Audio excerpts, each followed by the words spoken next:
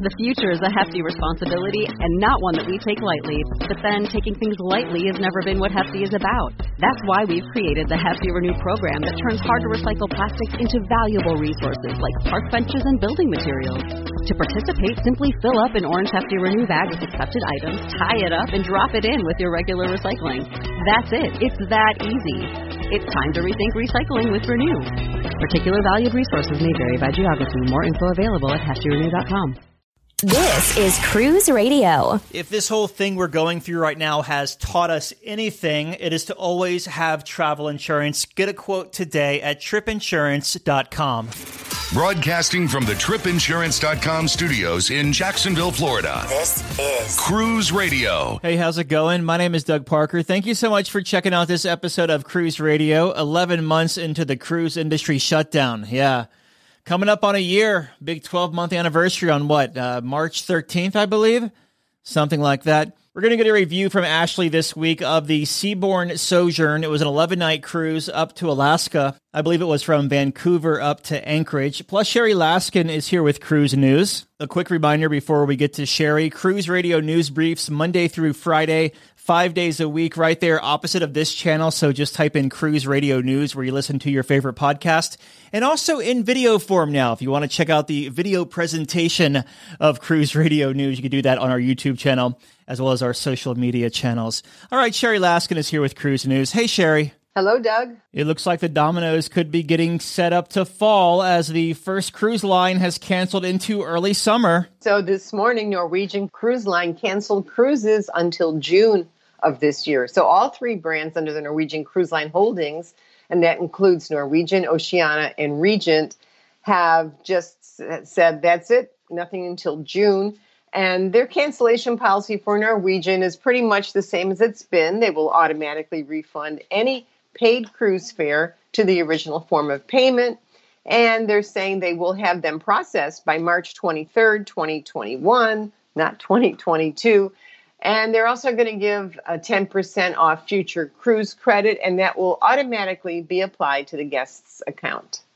All right, yeah, so it's going to be interesting. Carnival has already started setting the stage on giving guests flexibility between now and July 31st. So we'll see who is next in the cancellation scheme of things. All right, Nassau said cruise ships could start calling there pretty soon. Yep, so according to an article published in the Nassau Guardian, the Bahamian cruise port would welcome cruise ships within the next 2 months, specifically from Royal Caribbean Group and Carnival, and the idea would be to use the port of Nassau as a simulated port call. So all of this would happen so the cruise lines, as well as the port of Nassau, they could test their ability now to comply with the CDC's conditional sailing order for safety and health protocols. But no sooner was this article published that both Royal Caribbean and Carnival canceled all cruises for the month of April. According to the CEO of Nassau Cruiseport, they have already filled 950 cruise berth slots for the rest of this year, with some ships reserving an overnight stay. So they are hopeful. Yeah, for sure. Royal Caribbean is the next cruise line to require crew vaccinations. Yeah, Royal Caribbean Group is joining the ranks of a handful of other cruise lines and will mandate that all crew members receive a COVID-19 vaccination before joining their ship. The vaccine requirement extends to all three brands, Royal Caribbean, Celebrity, and Silversea. In an email that Royal Caribbean sent to crew members, it stated that the logistics of where, when, and how the vaccine would be administered was yet to be determined. Already stating that vaccines will be required for crew members are all three of Norwegian Cruise Line Holdings brands, and the small ships of American Queen Steamboat Company, Victory Cruise Lines, plus UK-based Saga Cruises have announced they will require both crew and passengers to be vaccinated. And finally, a cruise line has come out about the Alaska season. It seems to be like the elephant in the room. No cruise line wants to talk about it, but Royal seems to be optimistic. Yeah, I guess that's a good way to put it. Even though Canada has issued an extended ban on large cruise ships until February of 2022, Royal Caribbean and Celebrity have decided not to cancel their Alaska and Canada-New England sailings just yet. This includes cruises that would embark or disembark passengers from all Canadian ports, plus cruises that make the mandatory service call to Canada during a cruise. Royal Caribbean Group and Cruise Lines International Association are in talks with the Canadian and U.S. government to try to come up with a plan to allow Alaska and East Coast cruises sometime this year. Holland America and Princess Cruises will open their Denali lodges in Alaska this summer, however.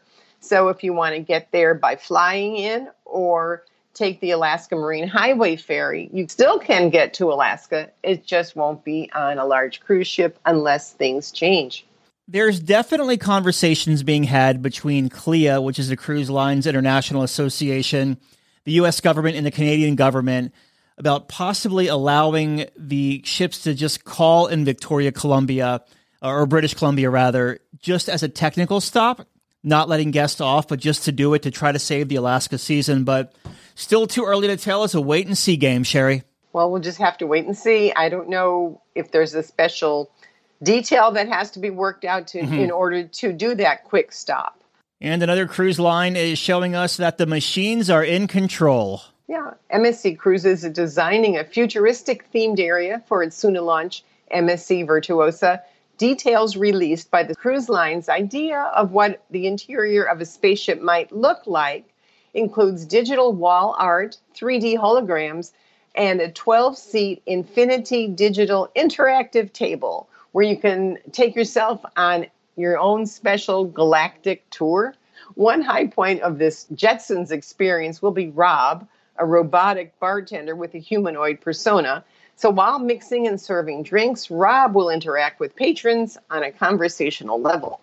To place their orders, guests will use vertical digital cockpits, and then Rob the robot will mix and pour the cocktails. Because MSC attracts an international list of passengers, Rob will be able to speak 8 languages, and guests will choose which language to use when they place their order. Yeah, Royal Caribbean debuted that first robot, in 2014, then Costa did with Pepper, I believe, was the robot's name, and now this. So, well, at least they can't get COVID. At least they didn't name it Tobor.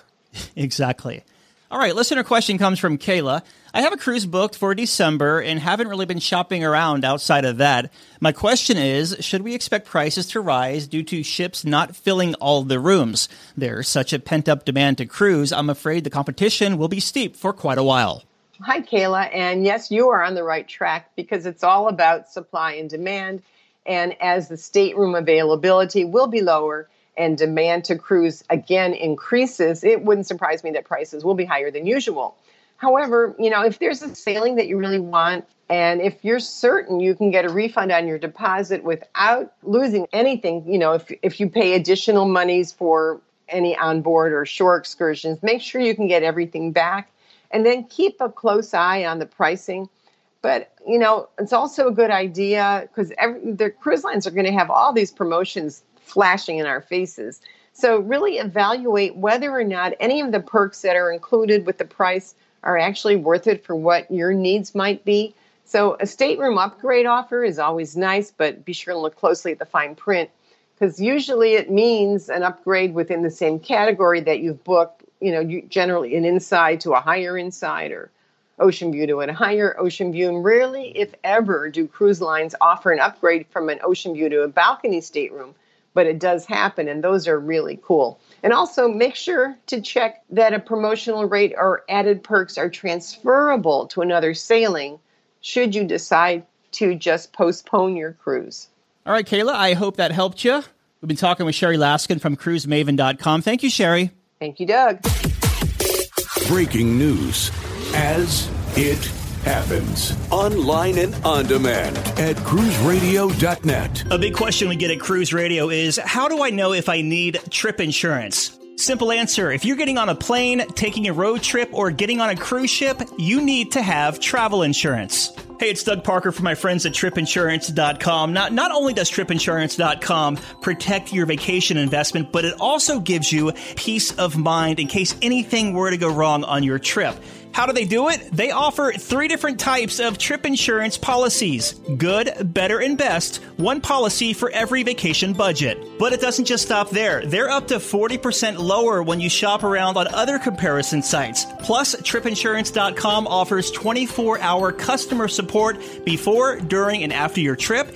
online claims assistance, and travel alerts to let you know what's going on at your destination. But find out for yourself. Check out tripinsurance.com. Cruise Radio, maintaining our global reach. Listen live at cruiseradio.net.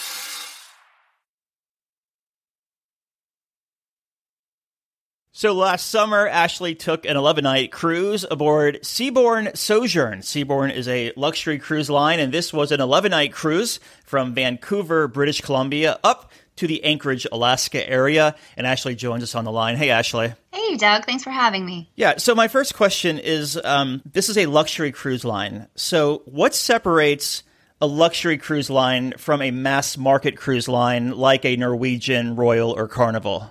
The big thing for me was the pricing. Generally, a luxury cruise is a little more expensive, but you get inclusions that aren't necessarily found on some of the larger lines.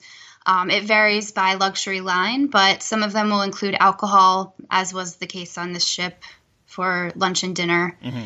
And others will include free shore excursions, things like alternate dining that's included. In the case of Sojourn, there's the Grill by Thomas Keller, which was phenomenal. And I'm sure we'll talk about that later. But the service is another aspect.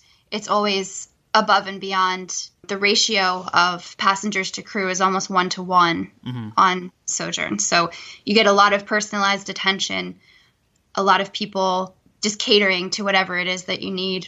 And I think, too, the ships are also a little more toned down on a luxury sailing. You won't get as many of the flashy lights or bright colors. They're usually a little bit more subdued.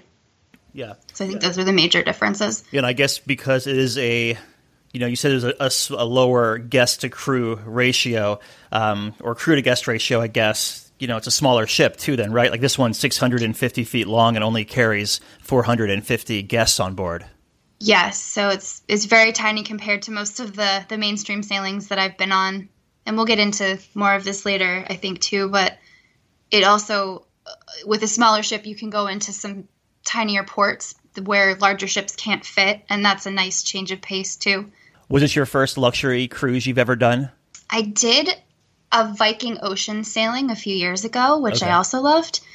But I mean, it's the first one I've done in a while. Yeah. Okay. Fair enough. So you make your way over to Vancouver, British Columbia. Did you do any pre-cruise time before your cruise? Yeah, we flew in a day early and we stayed at the Pan Pacific Hotel, which is directly connected to the Canada Place cruise terminal, which is where the ship was docked the next day for us to board. So that made it really painless to just kind of wake up in the morning, grab our bags, and head down to the ship. We also ate at some local restaurants, and there's a really nice waterfront boardwalk. So we got our morning run in, and we did something called Fly Over Canada. If you've ever been to Disney, it's kind of similar to the Soarin' ride, where you feel like you're, like hang gliding or something over different areas in Canada. So that was pretty cool. So you go to embark Seabourn Sojourn. How was the embarkation process? Because I'm thinking, like, with only 450 guests on board, it can't be that crazy. It was not crazy at all. I've done other larger cruises out of Canada Place and breezed right through embarkation on those ships. So this one was even faster, which is amazing.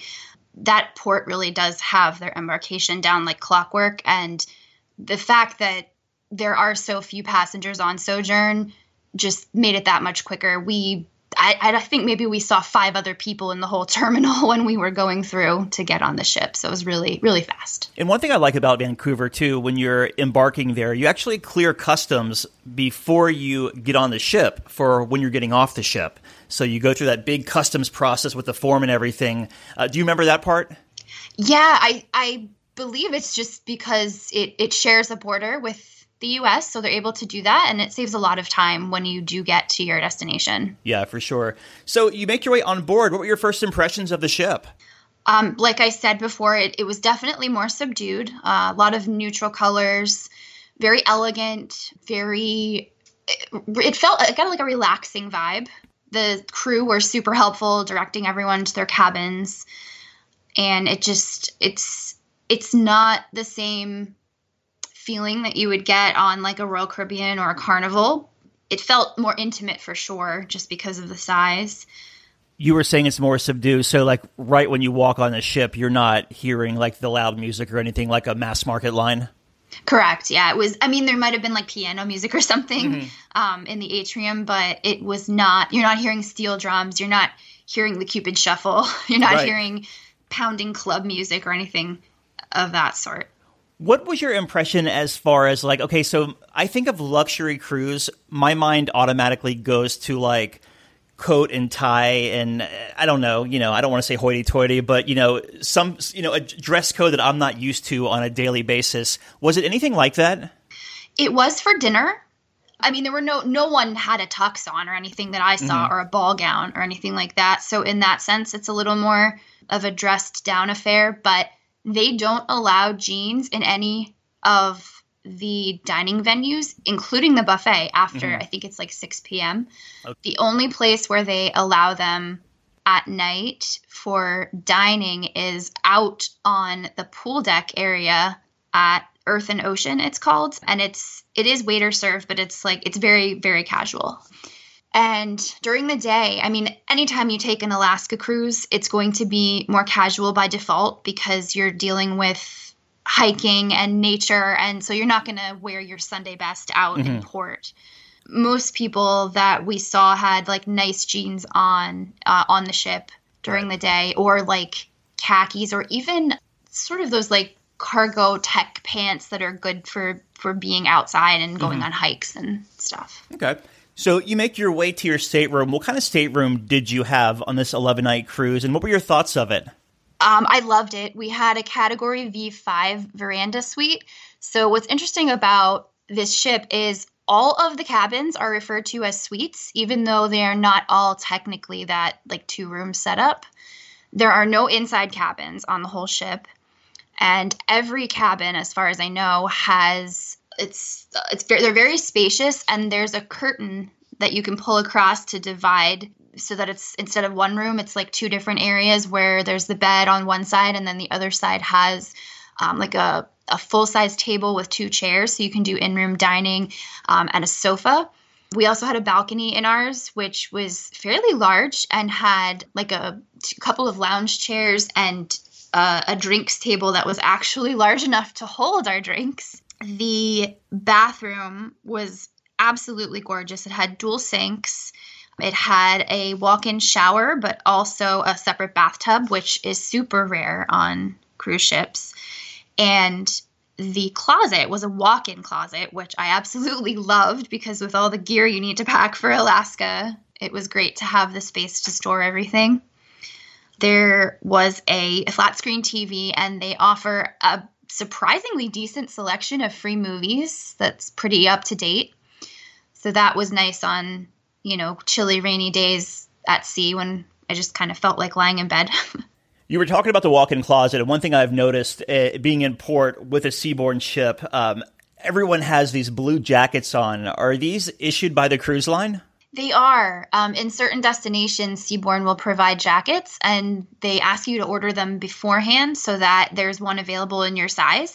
And when you get to your cabin, they're laying on the bed for you. And on the second day of the cruise, if your jacket doesn't fit, you can go to a swap that they host. So you can trade sizes with somebody who has the size that you need. The ship usually does order a couple of extras just in case, but I'll tell you what, those jackets really came in handy in port. It rained a couple of days while we were there, and I was so glad that I had the jacket. The only thing to keep in mind is you'll want to save some room in your luggage to take it home because I didn't really account for that and had to tie it around my waist, which is not fun going through the airport. And the walk-in closet was fabulous. There was more than enough space to store all of our luggage, all of our, binoculars, umbrellas, hiking boots, all of it. Another thing I really liked about the cabins is that there are USB ports right next to the bed. So you can plug your phone in to charge overnight or, any number of other devices that use the USB ports. And another really cool thing that I enjoyed was not only did they bring the next day's schedule to your room, like while you're at dinner during turndown, they also leave a list of the menus for the following day so you can plan where you want to eat And if you have dietary restrictions, obviously you should let the ship know ahead of time so they can cater for that. But it does make it easier to decide where you're going to eat if you have restrictions. Well, let's move on to dining now then. How was the dining experience? And we'll start in the main dining room and then kind of go out from there. So as far as the main dining room seating, is it kind of come as you are? With only 450 people on board, how does that work in there? It's all open seating, which is great. So you're not tied to a dining time, and there are no set waiters or table mates or anything like that. So it's very flexible. You just show up between set hours. The food was fantastic. The service was amazing. And it was really elegant in terms of decor. They have sort of like white gauzy curtains up throughout the room. And it just made it feel light and airy. And it's interesting because it sort of made me feel like there was a Caribbean vibe going on, even though we were in Alaska. Yeah. So it was kind of interesting in that respect. And how about upstairs at the buffet? The buffet is called the Colonnade, and during breakfast and lunch, there's a mix of like an actual buffet where you serve yourself and waiter service. So you can go straight to a table and there will be a menu, and a waiter will come over and ask you if there's anything you want, and you can order directly through a waiter. So if you prefer that sort of more hands-off experience, you can do the waiter service. But if you're just looking for something quick, like before or after an excursion, you can grab your own. At night, it turns into a waiter-served venue only, so there's no buffet service. And they have different theme nights. I think there was Italian on one night. I think there might have been barbecue on another. I'm trying to remember specifically, but it's also one of the nicest in terms of decor buffets that I've ever been to. It did feel more like a restaurant to me than a buffet. And their donuts were fantastic. They had donuts for breakfast every morning, and that's pretty much all I ate every morning. Nice. Now, outside of the buffet and the main dining room, any specialty or casual type spots? Yeah, so the casual spot that I mentioned earlier, it's actually the only casual dining area for dinner. During the day, it's called the Patio Grill, and it's like a buffet-style counter service type of deal, and it's in the pool area. So again, super casual. There's a bar nearby that serves different drinks throughout the trip. So like hot chocolate or hot toddies on a cold Alaska day was pretty awesome. And there's also a little counter nearby that does ice cream. So that was really convenient for dessert to just walk over there. So that was the Patio Grill during the day. And then at night, it turns into Earth and Ocean, which is a waiter-served casual venue where there's a set menu every night, and you can order from that. That was actually my favorite dinner, or one of my favorite. It was tied with the steakhouse, which I'll talk about in a minute. But it was just, I like the outdoor atmosphere, but it's on certain nights it's closed because of inclement weather, especially in Alaska. They do have heat lamps, which makes the chilly temperatures a little more tolerable. But by the end of our meal, we were so cold, it was kind of miserable. But the food was great. And the only thing that annoyed me about Earth and Ocean is that because it can close during inclement weather, there are some nights when you may not have a casual dining option other than ordering room service. Yeah, so it sounds like with the place by the pool that was kind of casual by day and sit down by night, yeah, room service is your only option, it seems, if you want to just kind of grab something. But I guess even room service isn't really kind of grab it and go. Like I know like on Princess and other cruise lines, you can actually do dining in your stateroom. So if you're ordering dining on a luxury cruise ship, are they setting it up like a dining room in your stateroom? Yes, and it was we weren't expecting it. We were thinking that it would just be standard room service where they bring in a tray and they leave it with you, and that's that. And like I said, our cabin had a full size, like not a high top, but like it wasn't a coffee table. It was like a normal height dining table with 2 chairs. So we called for our room service, and when they delivered it, a crew member came in and set the food down and then proceeded to put a white tablecloth and all kinds of fancy silverware and plates and really, really nice place settings on the table and then served us our food. So it was a lot different than the room service I've had on other ships for sure. Any kind of, I know there's always like the Cafe Promenade, or Carnival has Java Blue. Any like coffee shops or little delis on board? Yes. Seabourn Square is the sort of the central hub of the ship. It's not really an atrium, but it's got sort of floor-to-ceiling windows with some really comfortable, like, recliner-type chairs. They have international newspapers, both print and on tablets. And there's a cafe there where you can get coffees and pastries and all kinds of little, like, finger sandwiches and snacks if you're hungry between meals. So I guess that's kind of a casual dining option as well, but I wouldn't rely on it for, like, a full meal, especially if you're super hungry. In that area, they've also got some of the onboard shops. There's a small internet cafe with, like, computer terminals and a printer. And then in the center is where you'll find, like, guest services and future cruises and the concierge and stuff like that. And then a couple of times you've made mention of the Thomas Keller Steakhouse? Yeah, the Grill by Thomas Keller. So this is the guy that's responsible for French Laundry, Per Se, and Ad Hoc. And he has a partnership with Seabourn, so he's got a restaurant on board. That is a dress-up affair. If you're a guy, you should at least have a jacket. I don't think you necessarily need a tie, but you can wear one if you want. And for women, I'd recommend something a little more dressy, like a cocktail dress or like a nice pantsuit or something. The food was out of this world fabulous. I've done several dozen cruises in my lifetime, and I think this is the best steak. I got the filet, the best steak I've ever had on a ship. They start the meal out, too, with crudité and these amazing breadsticks that I'm pretty sure they make on board. I probably could have filled up just on those if I had been allowed to do so. And you're allowed to dine there once per sailing for free. So that was a nice touch as well. Let's talk about the entertainment on this 11-night cruise. What did you think of it? So I will say I think this is probably the weakest point of the onboard experience. The entertainment pretty much consisted of a group of singers and dancers that did really kind of tired Broadway revue style performances. I think we went to one and we didn't even stay for the whole thing. It felt a little bit like what Carnival was doing 15 years ago, but without the production value.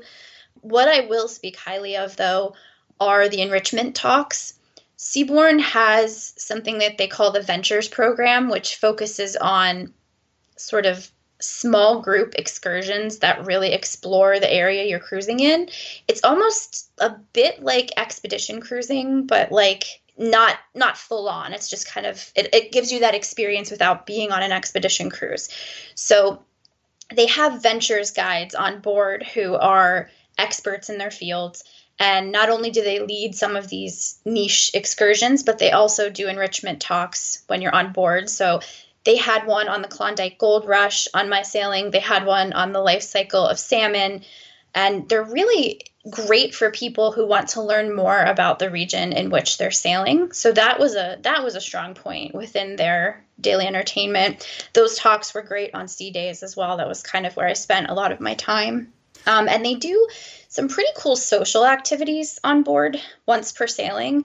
There's something called, I think it's the block party, and it's where at a set time, everyone comes out of their cabins and into the hallway where they're staying and just mingles with their neighbors. And it was nice because even though cruising is a more social vacation than a lot of other vacations, I find that I don't often get to know the people in the cabins next to me or across from me. So it was a nice way to meet them.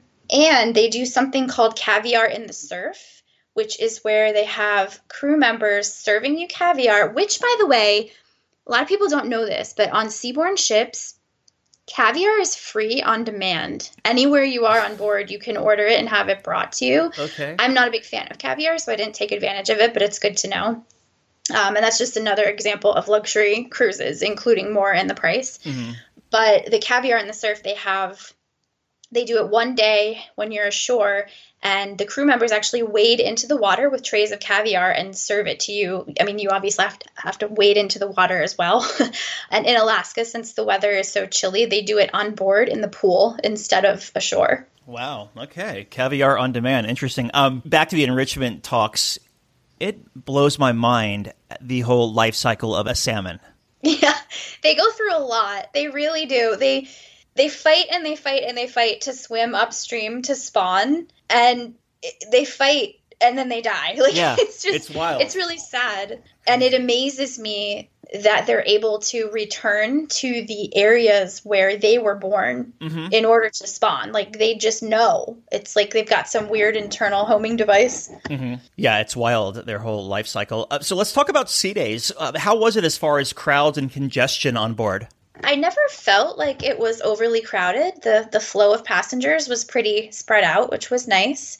They do have a fantastic afternoon tea in the observation lounge, which, as the name implies, has really, really great views, sort of panoramic around the top of the ship, so you can look at where you're sailing.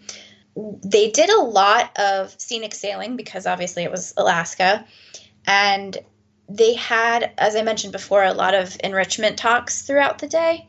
So it was overall, though, there wasn't a lot going on. It was more of a relaxing vibe where you could just kind of sit and read or watch the scenery go by.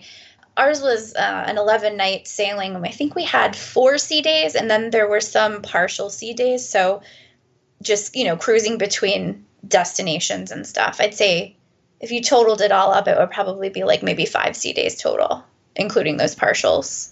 Okay. So as far as the ports of call, what ports of call did you hit? And give us a highlight from each one. I realize that you probably did a good amount on an 11-night cruise. Yeah, so as you mentioned, we started in Vancouver, and then we had a sea day on day 2, followed by Ketchikan, where I did the lumberjack show excursion. It was cute. I wouldn't necessarily recommend it for someone who isn't into kitschy fun. It's probably best if you have kids, but it was pretty neat.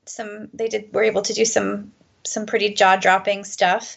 Most of day 4 was cruising, and then we anchored in Misty Fjord, where I did a kayaking excursion, and that was pretty cool. That was one of the Ventures excursions, so it was guided, and I think there were maybe 10 of us max, and we paddled around and saw some wildlife, and our guide pointed out the different types of plants that we encountered and snapped a few photos in front of a waterfall, so that was definitely worth the money. And then day 5 was a partial cruising day, and we also had a call on Wrangell, which is one of the smaller Alaska ports. So again, one of the advantages of sailing on a smaller ship. I did a 7-mile guided hike, another Ventures excursion, Rainbow Falls, which now I hike a decent amount. I'm a distance runner. I sort of fancy myself fit, and I was dead by the time this hike was over. So another excursion, well worth its money. I definitely underestimated how difficult it was going to be, but it was a good time. And it rained for most of that, so that was an added challenge. Day 6 was Sitka, which is a lovely, lovely, lovely small port. I think it was probably my favorite of the whole itinerary. I have a friend who's a local there, so we met up and had some lunch, and she showed us around, went to the Totem Pole Park, which was really neat to see. The culture there is so fascinating, and the fact that they can carve these monstrous wooden structures that tell a story is really inspiring. Day 7 was another cruise day, so just at sea. And day 8 was Haines, which was sort of a port with a more of a slow pace, I guess. A lot of Alaska ports have a slow pace, but this one was even slower. So we rented bikes and just rode around and saw some of the sights, found an amazing dive bar that we stopped in for a couple of beers, Alaska beers, obviously. And then got back on the ship, but not before we stopped at a great local art gallery and bought some paintings, which was a nice end to the day. And then we did Juneau on day 9, which, I mean, Juneau is Juneau. It's very touristy, unfortunately. There were lots of ships in port, shoulder-to-shoulder people walking down the main streets. It was a struggle to try to get a table at a restaurant that we were trying to go to, so we ended up going a little ways out of town and eating at Tracy's Crab Shack, which I highly recommend. And then day 10 was the Inian Islands, and on that day, I did a catamaran excursion, another Ventures one.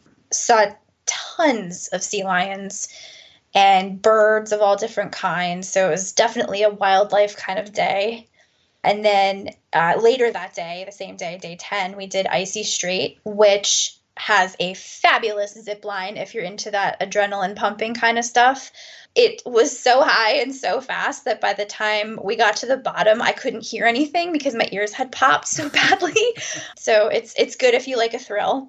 And then we had another sea day on day 11 before we ended up in Seward. And unfortunately, we had a flight that was fairly early in the day, so we didn't have much time to do sightseeing there. But that was the quick and dirty of the itinerary. Yeah, that zip line at Icy Strait Point, it's actually the world's longest because it's over a mile long. I'm glad I did it once, but I wouldn't do it again. It was I've done other zip lines and I love them, and this one was definitely a rush, but it almost takes a physical toll. I've read about Rainbow Falls Trail in Wrangell. Is that, you mentioned it rained on you, but isn't there a lot of steps up and down on that trail? Yes, so it's all, they call them boardwalks, which is a little deceiving because when I think of boardwalk, I think like long and flat at the shore where it's flat and not at all difficult. These were actually just wooden steps that they had built into the side of the mountain, both going up and going back down. And there were areas where it was super treacherous, sheer drop-offs. In some places there were railings, but very few. They do maintain the trail really well for how long it is. And a lot of the wood has like a metal grating on it. Mm-hmm. It's not quite chicken wire, but something similar so that it helps you to better grip. But I highly, highly stress that if you're going to hike anywhere in Alaska, wear hiking boots. It's just dangerous otherwise. They gave us hiking poles as well, which is nice because then we didn't have to bring our own.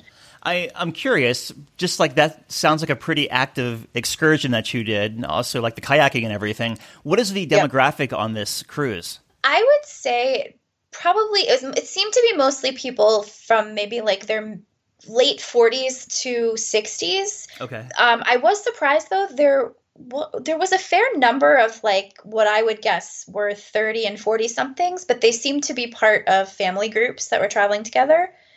So Alaska in general, regardless of the cruise line that you go with, is more of an active destination. The nice thing about Seabourn's excursions, though, is that they were marked very clearly according to activity level and skill level. So, for example, their Zodiac. The Zodiac is like an inflatable raft that they store on the ship, and they take them out in port to kind of get you up close to some of the wildlife stuff and the glaciers and all that. Oh, and actually, I forgot to mention that we did stop in Endicott Arm to see, I believe it's the Dawes Glacier, and we did a catamaran tour of that, which was amazing. It almost looks like a blue freeze pop, and then every once in a while it would calve, and it sounds like thunder cracking, and then a big chunk of ice falls into the water.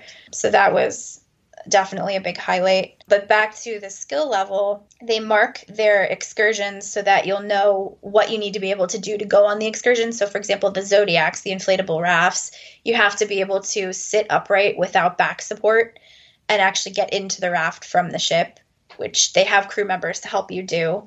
But, you know, they'll say for the hikes, like, you need to be able to walk on an incline for a certain distance. And so they're very clear about what the physical limits are. You started in Vancouver, you ended in Seward. So how was disembarkation in Seward, Alaska? It was quick and easy. I mean, it didn't really stand out to me other than the fact that there were no pain points. It was just really simple. Got off the ship, got into our transfer, and went to the airport, and that was pretty much it. How far is the Anchorage airport from Seward?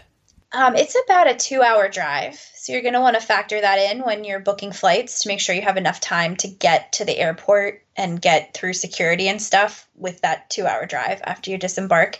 The drive is gorgeous, lots of really beautiful things to see. You'll drive around the Kenai Peninsula in order to get there, so have your camera ready for sure. Any first-time tips to offer either someone sailing Alaska or someone sailing seaborne for the first time? Yeah. So when you're going to Alaska, the weather is going to vary a lot. It can go from being warm and sunny to being chilly and raining. So you want to pack layers for sure, and things that will dry easily if they do get wet. Definitely bring hiking boots and maybe one other pair of sturdy shoes in case the hiking boots get wet so that you're not sidelined for a day until they dry. Like I said, if you're doing seaborne, leave room in your luggage for that parka that they're going to give you. And so I was a little concerned before going on this sailing that I was going to find it boring or snooty or stuffy because I am very used to the mainstream cruise lines like Norwegian and Carnival and MSC and Royal. I didn't find it to be that way at all. The passengers were super friendly, really outgoing, and I'm not the usual demographic, even age-wise, for a ship like this, but I had no problem making friends and finding things to talk about with my fellow passengers, so that was a pleasant surprise. It is a more luxurious experience on board, but if it's your first time to Alaska, don't be shocked if some of the larger ports are super crowded. Usually with luxury, you're not looking for that super touristy experience, but there are some ports on this itinerary that were very touristy, like Juneau, as I mentioned. And be sure to bring binoculars and a good camera, because this could be a once-in-a-lifetime opportunity for you to see some things that you might not ever see again, like the glaciers or the wildlife. So just go with an open mind and you'll have a great time. What was the biggest highlight of this cruise for you? Definitely the hike. It challenged me and surprised me in ways that I wasn't expecting. And I had muscles hurting that I forgot I had and hadn't used in years. So I think for me, it was a highlight and an accomplishment. And I also highly recommend the afternoon tea that I mentioned in the observation lounge. Don't miss that. That was a highlight as well. So I totally forgot to ask you a couple of questions during this because I was caught up on the allure of Alaska. As far as, first off, the casino, as far as like the smoke situation in and around, can you give us anything on that? The casino on the ship is really small and there was never anyone in it when I passed by. So I don't know about the smoking in there. I know that smoking is not allowed in the bars, lounges, or public areas or in the cabins, but they have designated smoking areas outside on deck in certain places. There's actually, I think there is also one near one of the pools. They have this great heated pool that has a phenomenal view of the fjords and like the areas where you're sailing. And it's just outside of the main lounge and bar area. And that sort of serves as a multi-purpose room where you get suited up in your wetsuits and your other gear for those excursions, mainly the adventures excursions that I was talking about. And there's also it's kind of weird, but there's a jukebox in that room and a dance floor. So you can play music if you feel like dancing. I never saw a DJ or anything like that on board. So I think, that's kind of like the main source of music in the lounge, which is a little bizarre to me. Okay. Yeah. Interesting. I think we covered pretty much everything here. Anything else you want to touch on? I'll just say that overall, Seabourne's more expensive than a mainstream line, but you'll definitely get what you pay for. I was talking about the inclusions before, free alcohol with lunch and dinner, with the exception of like top shelf liquor, which you'll pay a little bit extra for. Another thing I forgot to mention is that you'll get free laundry. They have laundry facilities on board. It's self-service, but they provide the soap and everything, so you don't have to pay to use the machines or bring your own soap. And when you board, they give you 2 bottles of free alcohol of your choosing in your cabin. And these are full-size bottles. So, they give them to you for free, and you can choose from a list. I went with Bailey's as one of mine because it was great to just pour a little bit into my coffee after coming back from a chilly excursion or whatever. So I guess just to summarize, you're going to get more for your money on a luxury cruise, even if the price tag is a little bit higher. Okay. And final thoughts on Seabourn Sojourn. It's a fantastic little ship. It's friendly. The service is amazing, super elegant without being stuffy or pretentious. All right, we've been talking with Ashley about her 11-night cruise aboard Seabourn Sojourn. I guess you would call it a northbound cruise because it started in Vancouver and ended in Seward, Alaska. Ashley, thank you so much for sharing your experience with us. No problem. Thanks, Doug. During these difficult times for the travel industry, Cruise Radio stands behind the men and women who work so hard to bring our vacation dreams to life. From the captains and crew to travel agents, tour operators, vendors, and port employees, we offer a sincere thank you on behalf of the thousands of guests whose lives you impact each and every day.